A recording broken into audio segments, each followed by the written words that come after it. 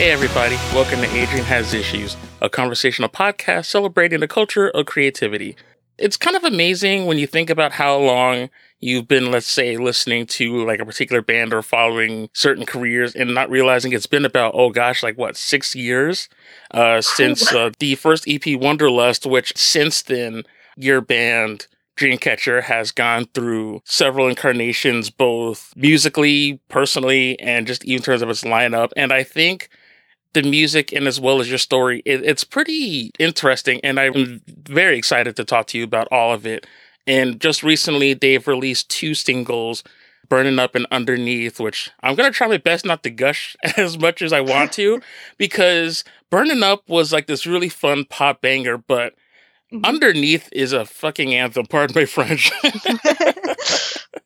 So I want to get into all of those, but first off, welcome Chelsea Tyler, who is the vocalist and guitarist of Dreamcatcher. So welcome. Thank you for having me. You're very welcome. Like, I didn't realize how long it had been since that initial EP and going through the different incarnations and realizing just how remarkable that all is.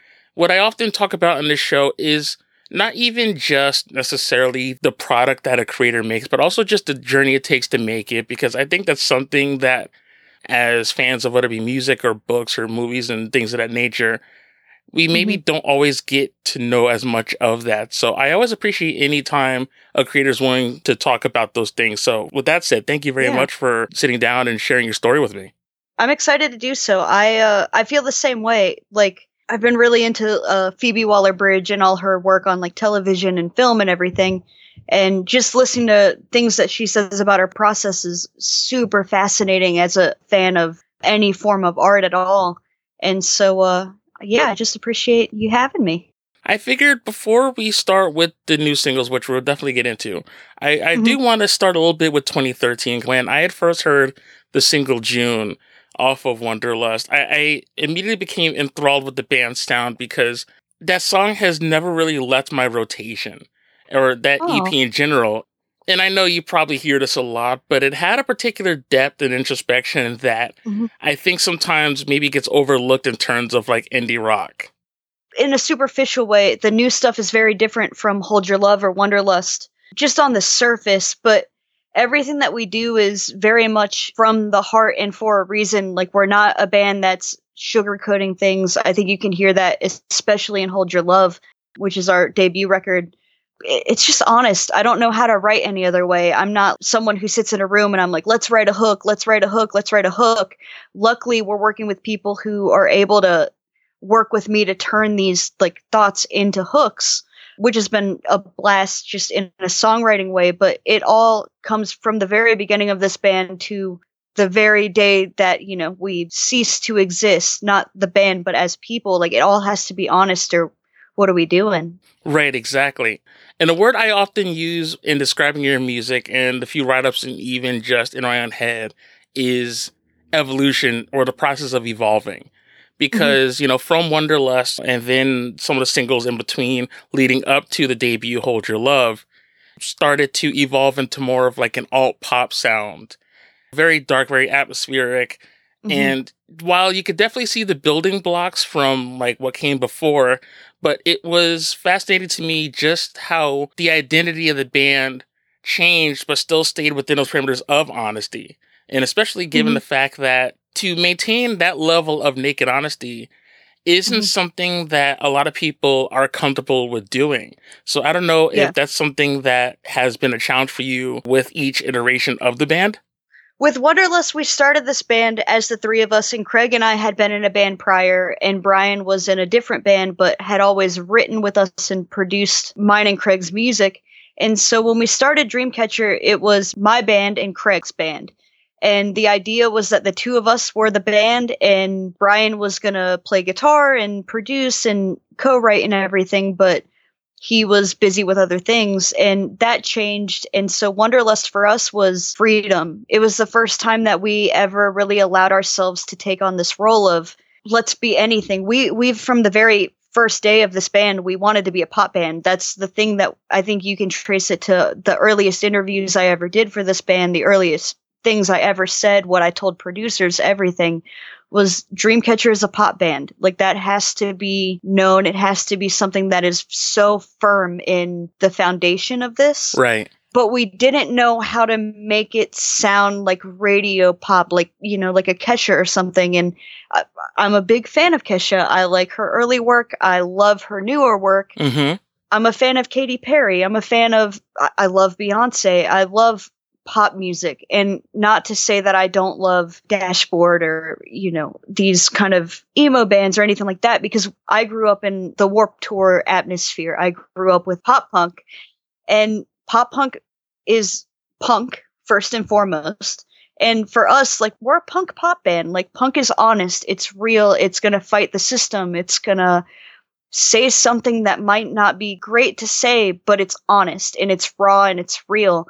Exactly. And Dreamcatcher is punk in that aspect. Like, our spirit is that, but we love pop music. I want to dance. I want to dance and cry. I don't want to just, rage all the time. I want to feel this varied mix of emotions. And pop has always been this dirty word, but it's not. Pop is anything. Pop is everything. And we just really, from the very beginning of this band, that was the goal.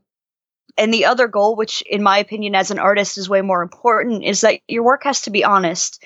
It's not real if it's not. Like, who am I to tell you to get up and dance if I'm not being honest about wanting to get up and dance? Terrible analogy, but if I don't mean what I say, I have no business saying it. And I firmly believe that as an artist or as a human, like, I don't want to lie. I don't want to be anything other than what I am. I can't be anything else. I want to grow and I want to develop this thing that I am. I don't want to lie to do it.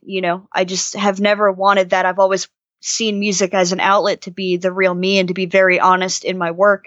And even saying things that I don't tell the other guys what exactly they mean, because they're so important for me to get out. And whether it doesn't matter to anyone else what these things are, it matters what the listener thinks, what their perspective is. Because once the art is out, it's not mine. It's yours to interpret. My job is to be honest with you and to hopefully connect with you on what you're feeling and know that you're not alone in feeling that. And I'm also not alone in feeling that. It goes both ways. That's very profound. And something you said that I was thinking of, and I think is really interesting, is pop as a dirty word. And the other podcast I do, Talking Like a Teen, we kind of go through some of the music from, like you said, that Warped Tour era. Mm-hmm. And I remember being that kid, or even like, in my early 20s, the line I use is, I have this complicated relationship with pop music. It's like, I grew up with 80s pop and even some of the 90s pop. But then, like, as you get towards the late 90s, I got very opinionated, especially when it came to, like, let's say, the Britney Spears or Christina Aguilera and NSYNC kind of era of pop. Oh, yeah. And then anytime, like, a band that was, let's say, a little bit more punk, a little bit more rough around the edges, as they sort of grew and their sounds became more polished, it was very hard to not cop that attitude of, oh, well, now they're going to pop now because, of course they want to go. They sold out. Exactly. They sold out. And now looking back thinking, hey, that's such a terrible mindset. And as I get older and starting to sort of reestablish a relationship with pop and realizing it wasn't the enemy. And I think what's fascinating about your music is, even in the confines of pop, it is very danceable. You can bang on your steering wheel, you can nod your head, tap your toes, however way you want to express yourself through your music, but it's still saying something. And I think that's maybe the part that I know I was missing from pop music. I was so concentrated on the sound, not realizing that it could be just as honest and just as forthcoming as any other style of music. I think we were trained that that was a dirty word in the late 90s, early 2000s. And I mean, I remember being like, I loved Pink because Pink was like anti-pop. She was the anti-hero of pop music. And I mean, that, like, Just Like a Pill tune is one of my favorite songs of all time. It's so good and it's so real. And so I really identified with that over like a Britney Spears, although huge NSYNC fan. So good. I could talk about like No Strings Attached the whole time. Oh, so good. I had the dolls. I'll admit it. Nice. But I mean, there's something to be said. Like, I listened to Savage Garden, and Truly Madly Deeply is one of the best pop songs ever written. You can't argue it because it's real. It's fucking real. And Pink, that record, Just Like a Pill's on, it's a fucking real record. And some of these other records were written by other people and maybe tens of people or 20s of people, but it doesn't matter if it makes you feel something. And who am I to judge what anyone likes? It's put in a way that's easy to digest. And sometimes you need that. Sometimes if you're going through something emotional, you don't need a 1,000-word essay. You need a hook. You need something that you can chant and you can repeat. And you can see it in culture going back to the primitive ages of human. Like, you always like imagine cavemen like chanting something, or like, cultures by a fire chanting something. And that is pop music. It's easy. It's something that's simple, but it's gotta be real for it to be, in my opinion, good. Lady Gaga, she writes some stuff that is definitely a little bit more on the superficial side, but a lot of what she writes is so real, and you can tell it comes from the heart. Beyonce's Lemonade is one of my favorite records of all times, favorite pop record of all time, because it is so real. Whether it's about her and Jay-Z or what happened with an elevator or what, it doesn't matter, because that record speaks to the soul of that individual. I don't care if it was written by 80 people or it was written by just one. The point is that you can feel something. That record and the visual record, the whole package of it makes you feel something. Right. And that's important. And if pop music is the vessel to make someone feel something and to connect with other human beings and to just share your stories, like, that's got to be what it's about. I mean, you go to work, you get excited about a television show, you're around the water cooler talking about this show. Everyone's seen it. I mean, Lost, Breaking Bad, shows like that. That's pop because it's popular. That's what that word means. It's not dirty. It's not sell your soul and get this. It's make something that's simple enough for other people to digest and connect from there and tell that story. You don't need to say so much. That's what really drew me to your later songs, going from Hold Your Love to now Burning Up, not even realizing it had been so long since Hold Your Love and really waiting to figure out what would be like the next step. I was excited to hear that, oh wait, Dreamcatcher has new music. All right, cool. So let me hear this. And I actually remember very vividly driving a very simple task of going to pick up groceries one night and playing this and just being like, oh. And then at one point didn't realize, I'm like, wow, this song's actually really long, not realizing I had looped it. Because again, it was one of those that caught me by surprise. And that's something I always appreciate about your music and your approach to songwriting is with each song, with each new release, nothing sounds exactly the same. Like every time something new comes out, it's like this next radical departure where everything just feels like a natural progression from the thing before. So seeing as how Burning Up, even from songs like Apartment, what was the inspiration behind creating this particular song versus like, songs that you had done from the debut album? Wanderlust was experimentation. It was us. What does it sound like for the three of us to be in a band, like in a room focused on that? What can we make? And then Wanderlust was, we had the idea from the very beginning. It took 4 years to make that record. It was really difficult to make. Everything bad that could happen did happen. The band broke up. We had a robbery. We had mixes we didn't like. The songs weren't coming fast enough. Everything that could go wrong making a record went wrong. And that record was hard to listen to for me. It's a dark record. I love those songs. I'm extremely proud of them. And, we kind of came away. We released the record in 2017. And a year later, we had been playing those songs for 4 years, like with some of what we used to play with Wanderlust. So for us, we were already ready to move on, whether people were or not. And we did a tour. We did like 3 days of a tour. And the first day, my amp blew up and I had to get it fixed. The second day, our tire popped. Oh, no. Had to get it fixed. The third day, our transmission blew. Oh, and God. So after coming off of Hold Your Love, which was a difficult writing process and a weird release and weird rehearsals for tours, but we were like starting to get back on our feet. And then, the transmission blows and we are stuck in Binghamton, New York for like a week and a half. We had to rent cars to get home with all of our gear. It's just the whole thing. And it happens on tour. I'm not complaining about it. It's another story. It's another thing that I'm going to be proud of in a few years, but it, really stung at the time. And so it was do the tour, fly our drummer home, fly our friend Chris Camrata in, who plays for Dashboard Confessional. He was in There for Tomorrow. Fly him in because we're writing with him. Because him and Micah, also from There for Tomorrow, mixed Hold Your Love. So we just want to keep working with them. We really like what they did to the record. Right. And so Chris flew in the day that our drummer flew out, and we had to be back in Baltimore from New York.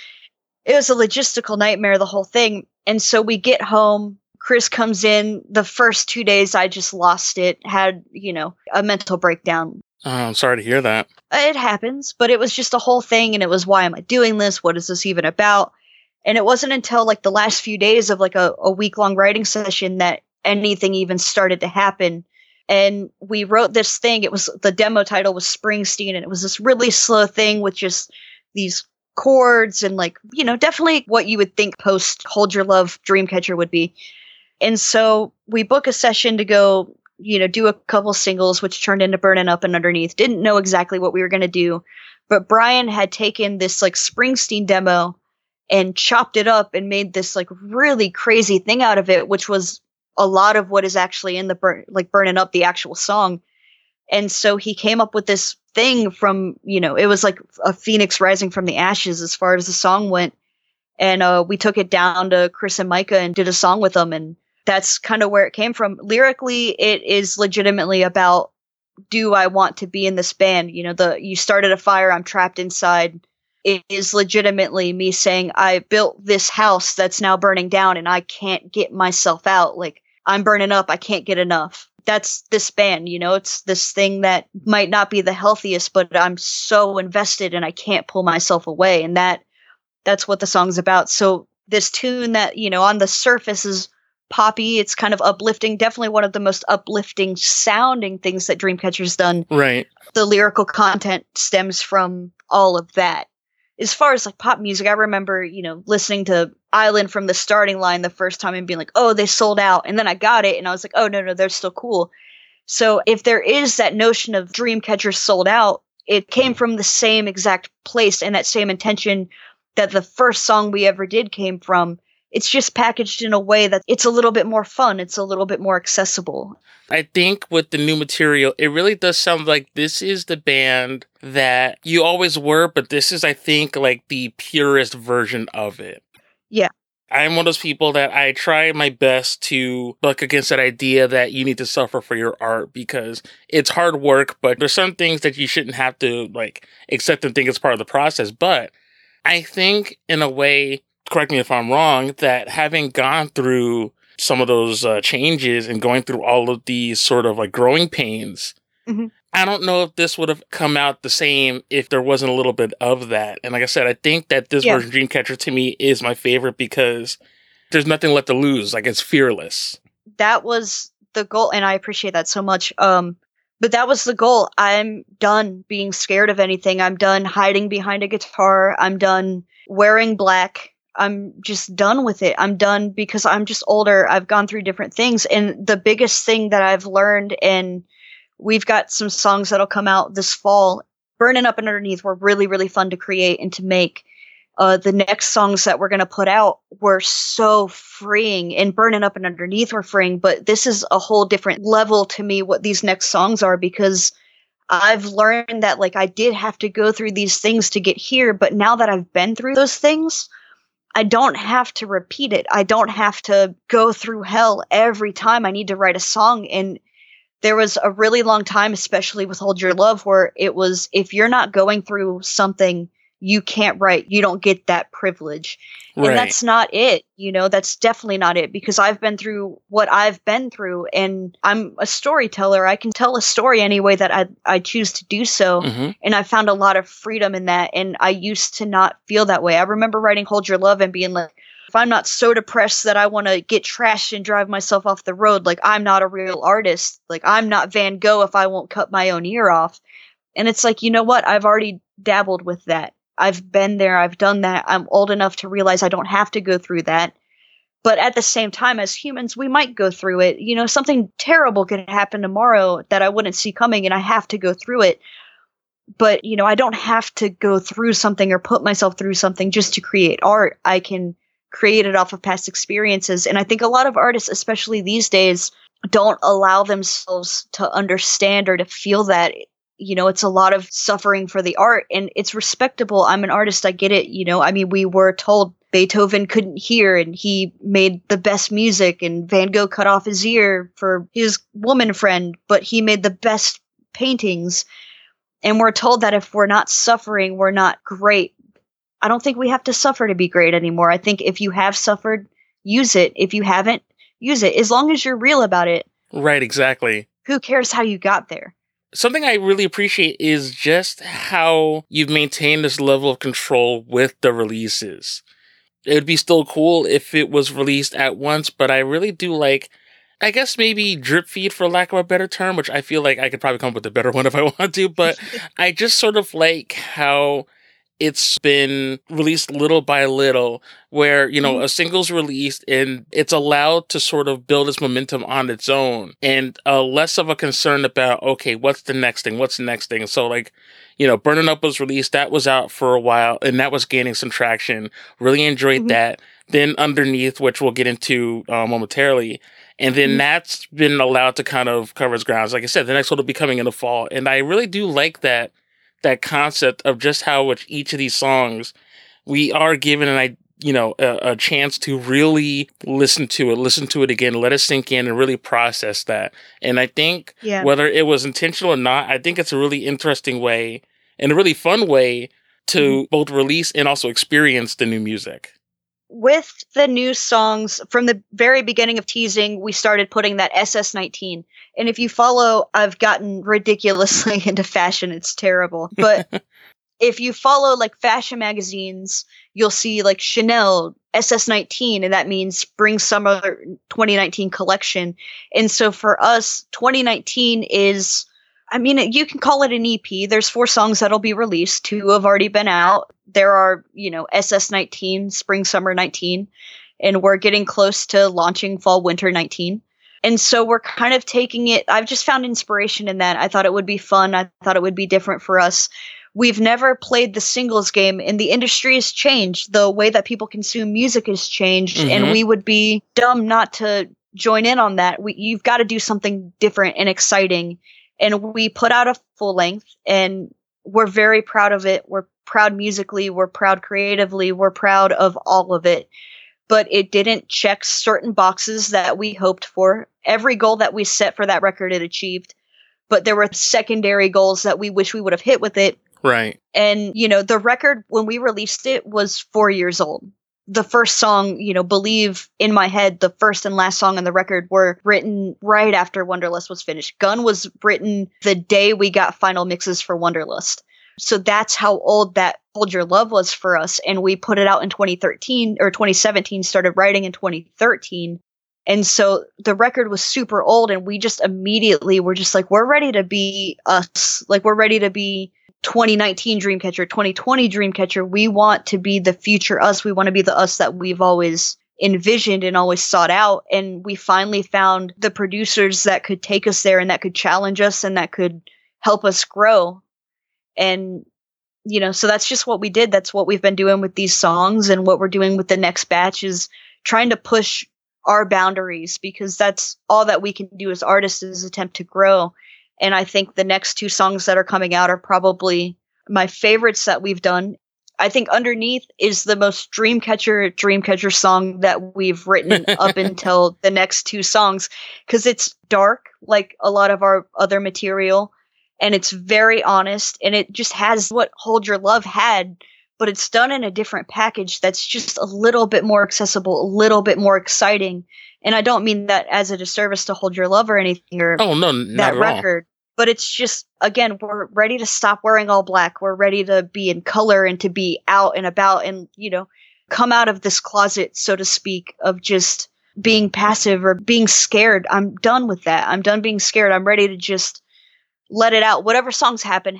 I don't care if it's, this sounds like Billie Eilish, or this sounds like Catfish and the Bottlemen, or the 1975. Like, I'm just so over it. I take inspiration from all those things, and if it sounds like that, great. But the goal is, this is the story I want to tell. How do we do that? Make it us. Absolutely. And you mentioned the fashion. Like, especially your presence on Instagram and how you've been like doing posts. And I'm not Mhm. gonna lie, at first I did ask myself, like, okay, what's going on here? Because like I said, I saw that, like I said, the SS19, and I obviously knew there was a point to it, which you explained eloquently. I just think it was really cool, not only marketing, but also just creating an anticipation of, okay, what's Mhm. happening here? And when it comes to album covers or artwork, most of the decisions made are deliberate, and there's something about the color red and Mhm. like your outfit and the statement that it makes, because that same color red, it's so striking and so intense.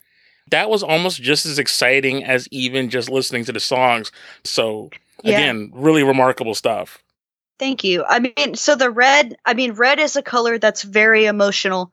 Chris Camrata, who, co-produced it, he looked at me when we were doing Underneath, and he was just like, I just see red. And I like looked at him and I was like, okay. And I just thought about it, and that just kind of like just kept with me. And red it's a very emotional, and our goal for these songs was we wanted to show a bold, edgy, seductive, sexy side to the band. Like I'm not 18. I don't want to act like an 18-year-old. I'm a grown woman, and I want that to show. I want to allow myself to just be free. I don't need to wear a black jean jacket to be in a band. Like that's not it. And I wanted something that was more fashion, more pop, and just more fun. I mean, why not wear red? Red screams, look at me. And that is exactly what we're doing right now. We are screaming, look at us. We are ready to be looked at. Like, I've talked a big game in the past, and especially like in conversations with management and with the band themselves. I'm just like, we're the shit. We're the best ever. And I mean it this time. And I'm not afraid to say it to other people. With the red thing, it's looking at our fans and saying, hey, if you like this and you're still on the train, great. And if you're not, that's totally cool. The old stuff is still for you, but this is where we're at. We're ready to go. We are the band that we want to be. We're fulfilling the things that we've wanted to fulfill, and it's time to go. And so red for us is very, very empowering, and it's something that we're kind of continuing throughout the rest of this year, just because it is that color for us. I get on stage and I'm wearing this red suit now, and there's just a different attitude that it brings, and a different boldness to the stage performance and how everything is attacked. And it's very intentional and very purposeful for what we're doing. Right. And I think that makes a world of difference. I know some people have different schools of thought about fashion and how certain things may not necessarily matter in the grand scheme of things. But when you are presenting your audience, something that my girlfriend, producer, like we talk about a lot is perception. Hmm. And how, if you're working this particular field and trying to give us a particular vibe, then, it all has to work together to complement that, so to speak. Hmm. Something I did want to ask, talking about your dynamic with the rest of the band, with Hmm. Brian and Craig, how has that changed, especially with the new music, given that it is definitely a lot more pop oriented? Like, has that presented any new challenges regarding like the actual songwriting process itself? So Craig and I were in a band before called the Aviator Set, pop punk stuff. It was fine. It was cool for the time. But I remember when Craig, Brian, and I first wrote music together, and Brian was first in the room with me and Craig, and I met Brian and Craig around the same time. And so I just remember this feeling. We wrote the song Chords and Verses, and I was having so much, I was just struggling with this song so much. And it's probably like the poppiest, like most pop songwriting style song that band had done. And I wrote it with Brian, and Craig came in, and like a couple weeks ago we were writing before this like most recent session with the two songs that we're going to put out in the fall. But we did this song before we went to Florida to do these two songs, and it just felt like the first time that we were in a room at, 19 years old, 20 years old. And so for us, the feeling, the intention we started this band with is back. With Hold Your Love, Craig left the band while writing and came back as we were putting the album out and the record was finished. He didn't play bass on the whole record. A lot of that record is about mine and Craig's relationship. It's a really heavy thing, but he came back, and the support between the three of us is just It's just the three of us now. We have a wonderful touring drummer, George, who is lovely, but the band is the three of us the way that it started. And we used to be so adamant of, we got to find the fourth guy. We got to find the fourth guy. And we don't have to have the fourth guy. If it happens naturally, great. But the three of us being Dreamcatcher is what's important. And the three of us loving what we're doing and supporting each other is important. Craig was down there for Burning Up and Underneath and played on those, but the next two that we're releasing, we wrote with him and took down to them, to Chris and Micah, and they turned out different. And Craig wasn't in the room with us, but he was there every night through text and everything. So we just have this awareness now of, it used to be like, well, if you're not in the room, or we need this drummer, or we need that. It's now just, it's free. It's, if you have life going on, you got to handle your life. If you need us to not do something, we'll wait for you. If you need us to go do something and you need to do something else, that's cool. Right. It's much healthier. And it's just, I think our intention from the beginning of this band is finally where we're at, which we're all so incredibly grateful for, just to be free. Yeah, and not for nothing. I mean, and especially it's funny, talking about a lot of those bands that we listened to in our more formative years and being older, like when I first listened to Wonderlust, I was living back home, after being on my own for a couple of years, and now listening to new stuff, it's like I have my girlfriend and I haven't taken care of her kids. Like I have like my own family now. And realizing just like a whole lifetime has gone through since that release. And, like I said, you get older, you're adults, like you're people. And with that, of course, comes those. And this is the part where I kind of sigh to myself, because I, remember so very vividly all those things I said about growing up and how we weren't going to do certain things and we're never going to change, but being like, like life's short and, there's but so much time. So I think that's actually really cool that you and the rest of the band have that dynamic to be able to give yourselves that freedom to be able to do those things. And again, if other bands can do it, great. If not, that's also great, because, different strokes and all. But I think that's something that is very important in allowing each other that space to be able to be involved, or if they have to pull back. So at least that way, there's not the extra tension that could maybe hinder progress. Yeah, it's just a different level of maturity that we're bringing to each other, and a different level of understanding. And, it kind of goes with this. Like, I remember being a kid and like listening to, Warped Tour bands and being like, telling my dad, like, this is real music. Like, punk is real music. They don't use backing tracks. They don't use any of that bullshit. Like, this is the real shit. And the last time my dad saw us play, he's driving me and Brian back to his place, and he's like, so you guys are using backing tracks? I thought that was selling out. And I just looked at him and I was like, oh, touche. But at the same time, it's just, you grow to realize that sometimes like these things that you just didn't understand. Right. It's not about it being good or bad. Like, it's about you understanding. Sometimes bands can't afford to have a hired drummer and a hired keyboard player and a hired this and that. Sometimes a band can afford a MacBook and some, cables. And if that's how you have to do your show, then do your show. The important thing is that you're performing and you're honest about it, not about the rest. And so it's that level of maturity that we just have to take to everything. We're incredibly serious and more serious than we've ever been, but we also just have this level of understanding of what we're responsible for, what we have to do, and how we have to treat each other to move forward. That is something that I often wish I could tell maybe younger version of me, and I don't know how you would tell younger Chelsea. Like you said, those things that absolutely. You swore up and down, like this is the way it is the way it's always going to be, and just realizing the world doesn't always work that way. And a lot of times, listening to certain songs, like I swear I knew what it meant, and it's very real then. Like that's your world, and that's how you experience it.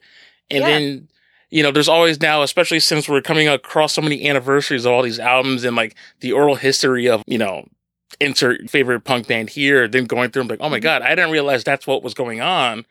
And having that better understanding of what you thought the world was, but to that band. And especially if, like I said, you're touring and you're going across the world. And I've never necessarily done that, but to have to then like pack up everything and to travel, like that in and of itself is a very wild experience, I'd imagine. So when you explain things like, the transmission of your van blowing or having to like find ways to like fly band members home, like those are very real things that as an adult being like, oh, of course that makes sense. But as a kid, I'd be like, really? Like that's the, Yeah.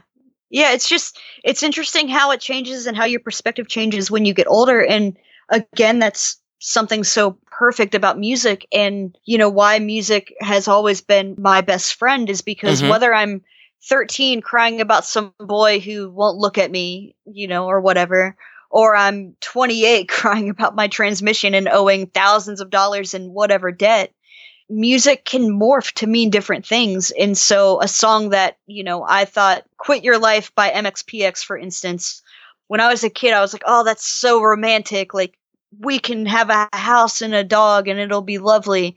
And as, me at 28 years old, I don't want a house or a dog right now. I want to go play in clubs and, drink too much gin while playing a show. Like that's what I'm interested in. It's so interesting that music can be these different things, but that song still means a lot to me. Absolutely. And, that's just music's so cool.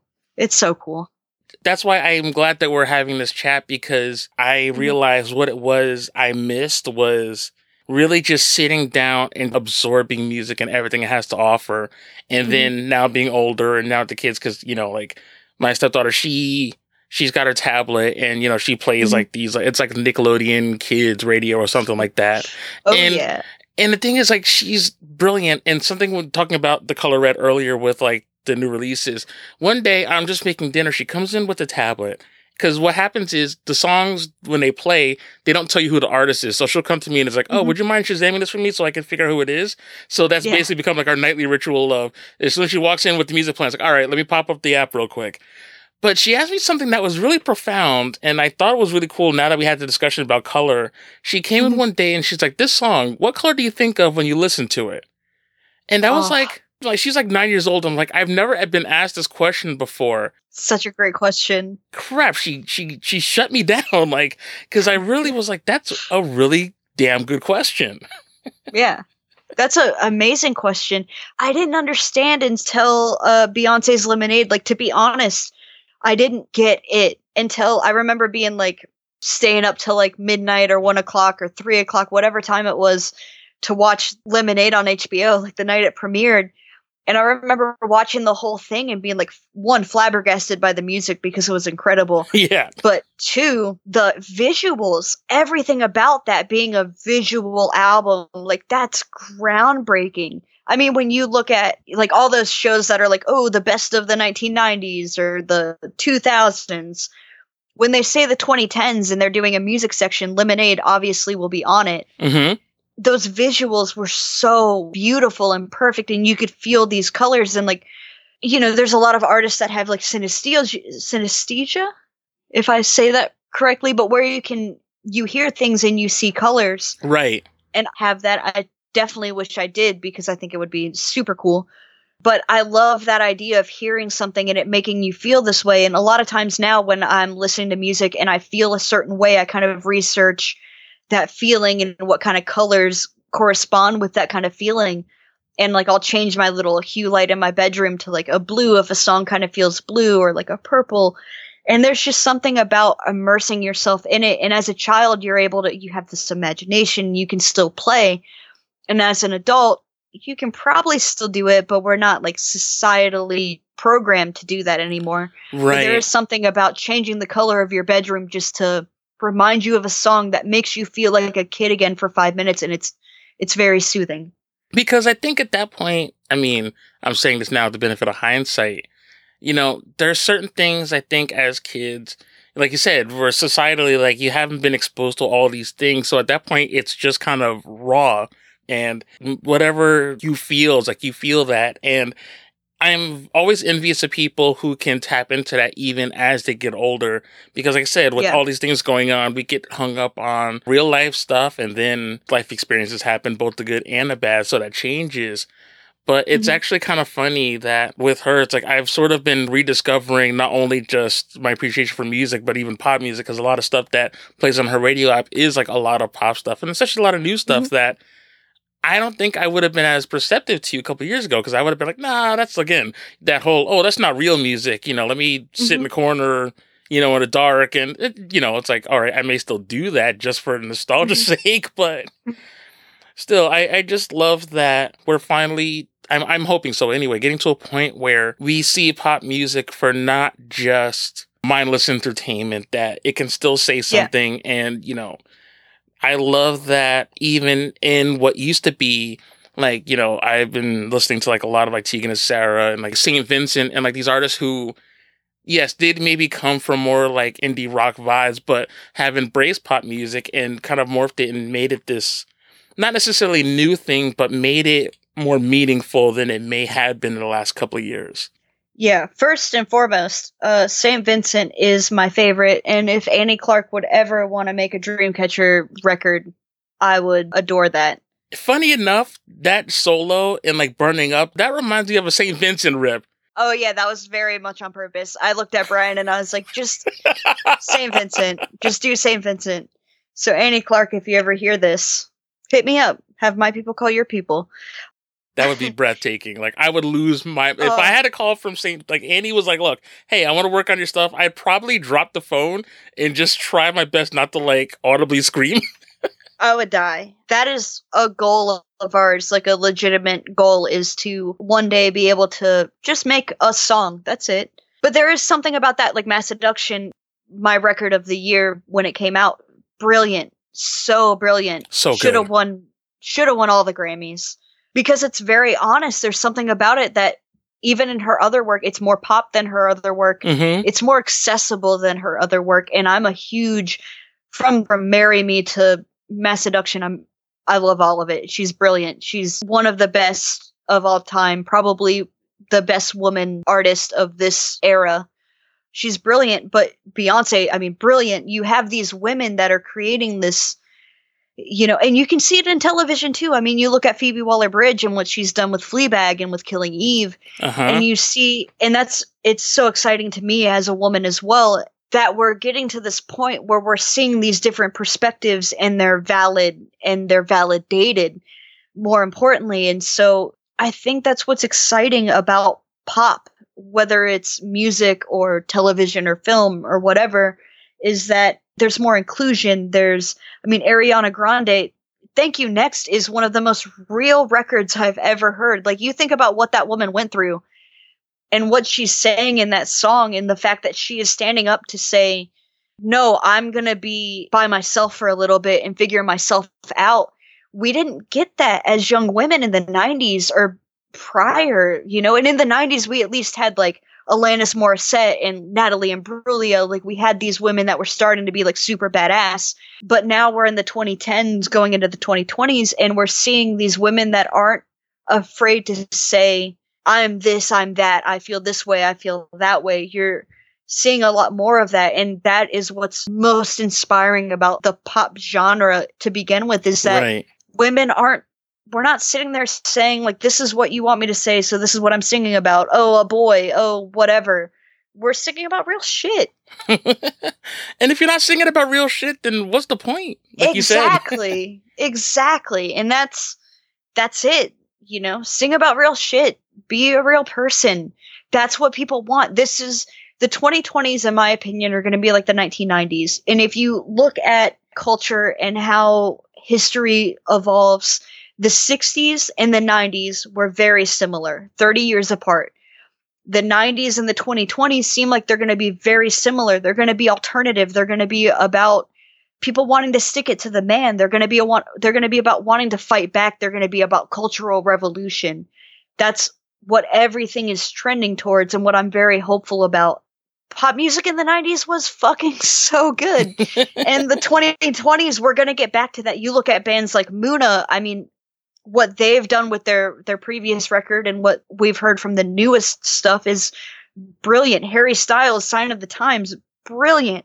Kesha, Praying, brilliant. And if that's what we're starting at, when we start getting into the meat of the 2020s and what culture is doing is when, 1975, Love It If We Made It, another song that has to be put into this category.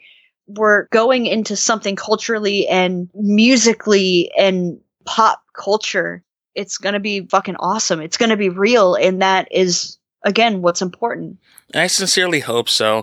And I think when you mentioned St. Vincent and, of course, wanting to work with her, I think that's also what makes music now versus maybe a little bit, like I said, in the last decade or maybe before that when we were younger, is I think there's that fearlessness also just comes from, of course, women and other marginalized groups being given the freedom to make music that is theirs, whatever it may be, whatever genre it may be. And it's always been there, but just now the willingness, because I'm seeing collaborations of artists that still kind of blow my hair back, or what's left of it, that you didn't get before. And I love that there's just sort of this slow breaking down of genres where Blink-182 doing like a remix with Steve Aoki, or like, this kid from out of nowhere who made like country song with like a trap beat. It's like at this point, it's at the end of the day, it's music. And if it moves you, great. And if it's saying something and hopefully something positive, then that's also great. But I think what's really going to define later generations, and of course, my kids are really fortunate because by the time they're older, they won't have those hangups that we did about, so these people are working together. Well, that doesn't sound the same. Like it all is just music, and you're inspired by what you're inspired by. Yeah. So what if it doesn't fit a particular mold?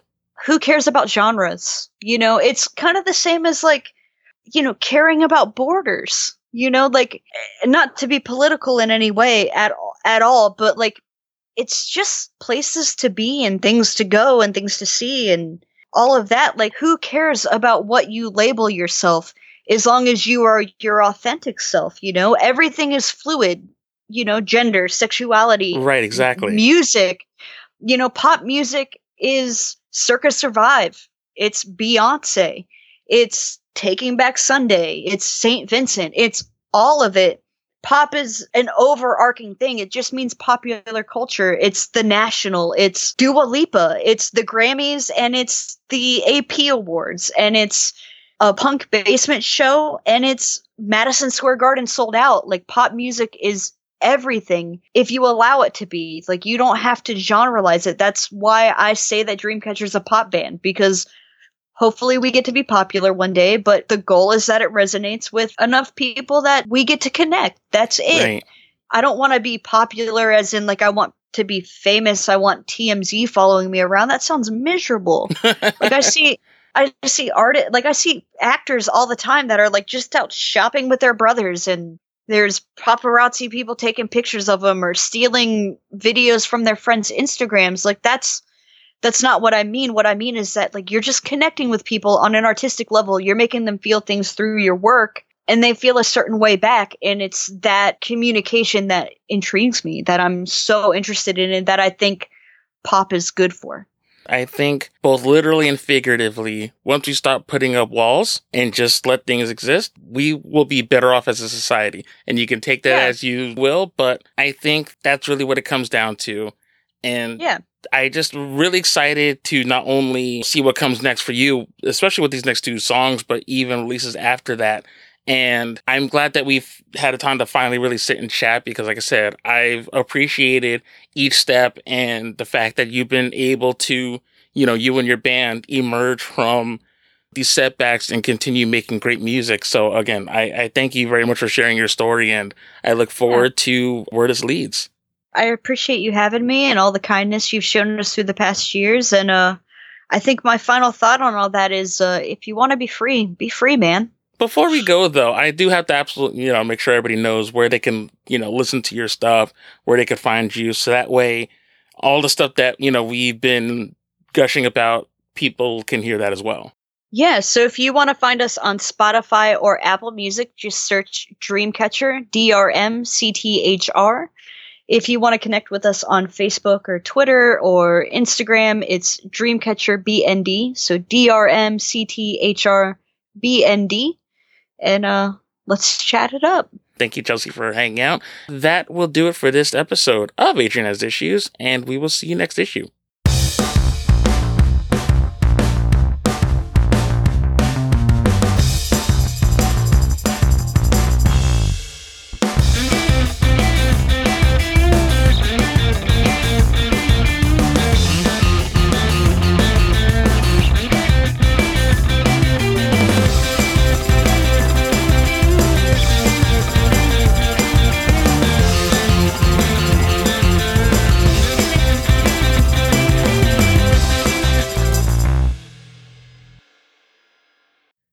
For more great podcasts, visit AdrianHasIssues.com.